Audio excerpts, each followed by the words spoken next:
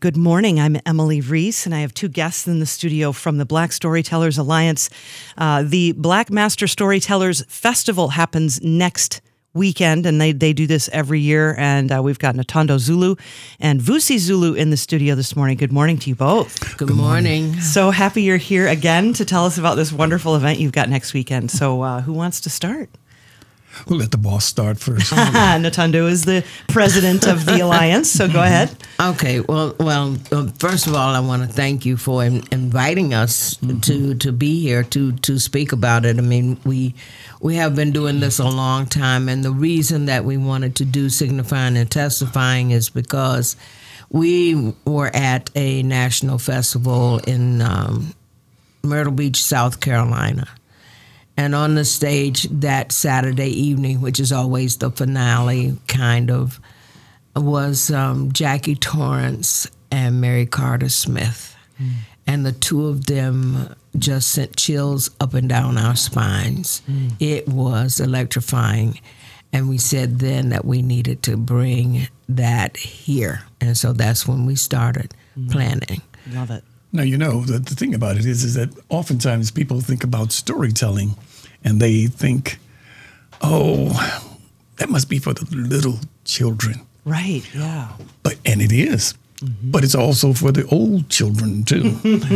Those who have imaginations and who love to hear and be a part of the story. And in Black storytelling, the one very distinctive characteristic that we have is that it's so very interactive. It's not like what we tend to do when watching TV is to sit back and let it entertain us and draw the pictures for us. No, it does that mental thing of getting us involved. And many of the adults who have come to our storytelling festivals over the years, they have been equally engaged as their children. In fact, the storytellers will often call them on stage so they can play the part of an elephant or of a lion or some other character that's in the story. Love that. Yeah, Mama Koku is really good at that, and Tony Simmons, both of them are coming this year. And Mama Koku, when we first invited her, we met her at the airport, and she had all of these big masks because she had made masks for the whoever was helping to wear as a character. Oh, nice. But she's now changed all of that up.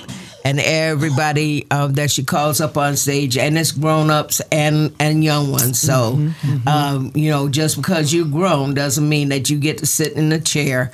You know, if she sees a glimmer, she's going to bring you up, as does Tony Simmons. Okay. And the fact is that both of them, in the way in which they do things, it's to say it's good for our young people to see the adults being really true and human and involved, too, as a part of the story.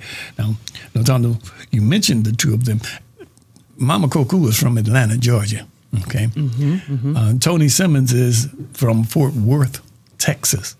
It's just to kind of give you a little bit of the range of the folks that we're going to have here, because we have folks who are going to come in from Harlem, New York, because we've got Atiba Wilson and Oceana James. Right. Now, they're a couple that, my goodness. Yeah, and Atiba's a musician, too. Oh, yes. Yeah. He is definitely a musician. And then we have from Baltimore, Maryland, we have the president of the National Association of Black Storytellers, Janice Curtis Green. Oh, cool. Green with an E on the end. She always makes sure we say that. All right. Yeah. And then there's Dylan Pritchett. Dylan was here with us recently when we did a program at the women's prison, which we loved doing. Oh, okay. And so did they. I mean, we had so many folks there in the correctional facility in Shakopee that were just all up. And we had folks, it was a kind of a mixture. We had both folks like Robert Eddie Robinson, for example, one of the top gospel singers in the country. Gwen Matthews, one of the top jazz singers in the country. Yeah. And then we had the three storytellers. Awesome. And we had African drumming. And that's at the women's prison? That was at the women's correctional facility out there in Shakopee. Yeah. Now, the commissioner of the Department of Corrections, he was there, along with both of his deputy commissioners and the warden. And they were just as much into it as were the folks who were incarcerated there. Yeah, sure. And it's important for storytellers to do these types of things because folks don't lose their humanity just simply because they're incarcerated. And we need to make sure that we let them know that we know that they are still human and that they will be coming back to our community. And we want them to be a part of that community in a very positive way. But then I digress. I'm only talking about storytelling from... And we need to finish letting everybody know who's going to be on the program. Yeah. Also, besides Dylan and Richmond, Janice Curtis Virginia. Green, Dylan is from Richmond, Virginia. We have Oba William King, who is the most creative improviser of stories, and he cannot compete in any liars contest because he's so good at it. Because, of course, the Liars Contest that's the thing, too, that you got. Is that Saturday night? No, That's Friday night. That's Friday night. That is when the community can shine. Okay. The storytellers may share something, but they can't compete. Okay. It has to be the community competing. Bringing their greatest tall tale. And, it's not Def Comedy Jam. It is a tall tale. And it has to be clean, respectful, politically correct. Because we have children there, too. We have a children's section and we have an adult section. And so we give trophies in both areas. Love that. So we want it to be family friendly. Everything we do is family friendly. We want it to always be that way. And one more person we got to mention,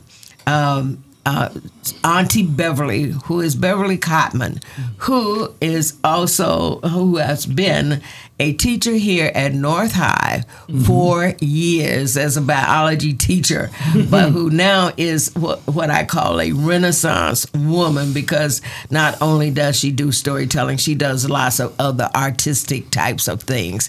So that's the lineup, except for Oceana, who's coming with Atiba. Okay. And Oceana is more of a dancer, but they do some storytelling together. So this is their first time here.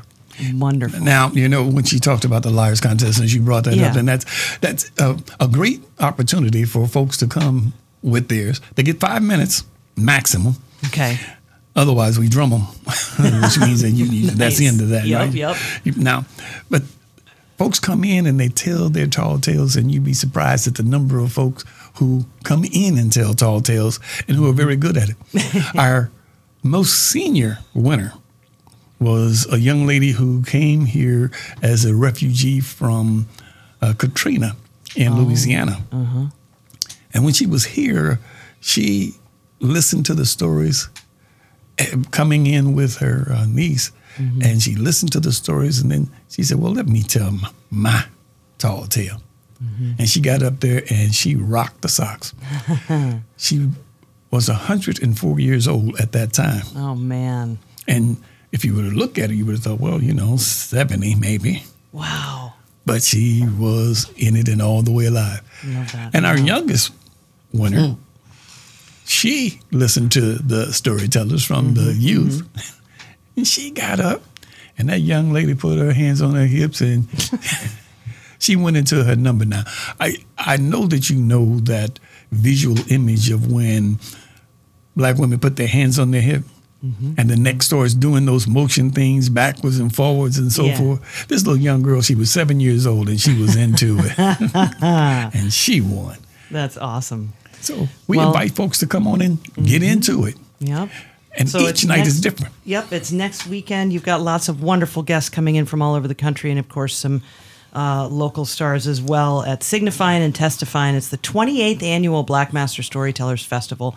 It starts next Thursday. Yes. Thursday through Saturday. And we'll get this up online. Thank you both so much for coming in. We had the president, Notundu Zulu, and Vusi Zulu, the festival director. Thank you so very much. And could we say one more Yep. thing? We want to thank the voters because this is made possible by the voters of Minnesota through grants from the Minnesota State Arts Board and the Metropolitan Regional Arts Council, thanks to a legislative appropriation from the Arts and Cultural Heritage Fund. Gotta love that legacy amendment. That's right. Yeah, love it, love it. And we have Thank to say you. the city of Minneapolis Yes. recast. They also provided additional funding. Wonderful. Great. All right. We'll see you next weekend. Thanks to you both. Thank you. you.